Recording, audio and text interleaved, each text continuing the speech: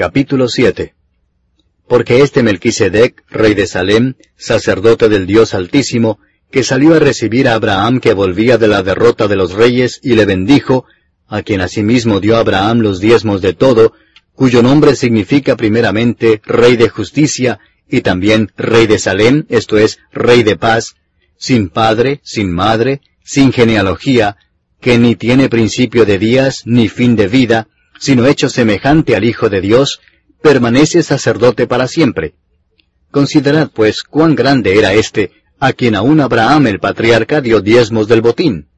Ciertamente los que de entre los hijos de Leví reciben el sacerdocio, tienen mandamiento de tomar del pueblo los diezmos según la ley, es decir, de sus hermanos, aunque éstos también hayan salido de los lomos de Abraham.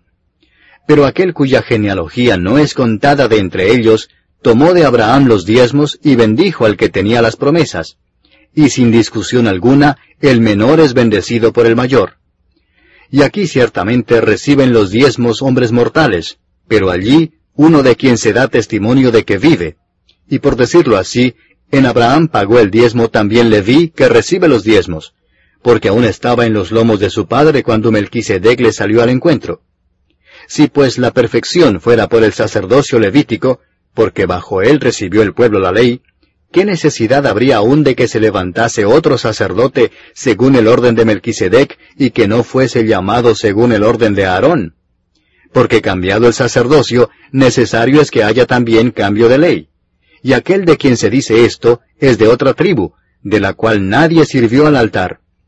Porque manifiesto es que nuestro Señor vino de la tribu de Judá, de la cual nada habló Moisés tocante al sacerdocio.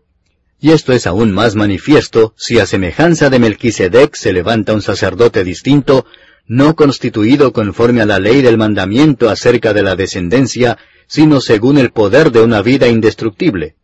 Pues se da testimonio de él, tú eres sacerdote para siempre, según el orden de Melquisedec. Queda pues abrogado el mandamiento anterior a causa de su debilidad e ineficacia, pues nada perfeccionó la ley, y de la introducción de una mejor esperanza por la cual nos acercamos a Dios. Y esto no fue hecho sin juramento, porque los otros ciertamente sin juramento fueron hechos sacerdotes, pero éste con el juramento del que le dijo, juró el Señor y no se arrepentirá. Tú eres sacerdote para siempre, según el orden de Melquisedec.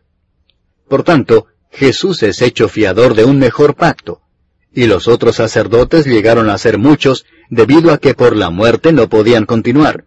Mas éste, por cuanto permanece para siempre, tiene un sacerdote inmutable, por lo cual puede también salvar perpetuamente a los que por él se acercan a Dios, viviendo siempre para interceder por ellos.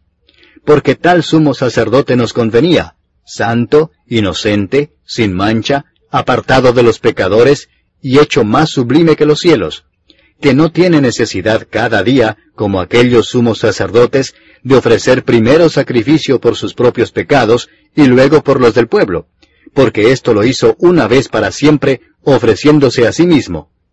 Porque la ley constituye sumos sacerdotes a débiles hombres, pero la palabra del juramento, posterior a la ley, al Hijo, hecho perfecto para siempre.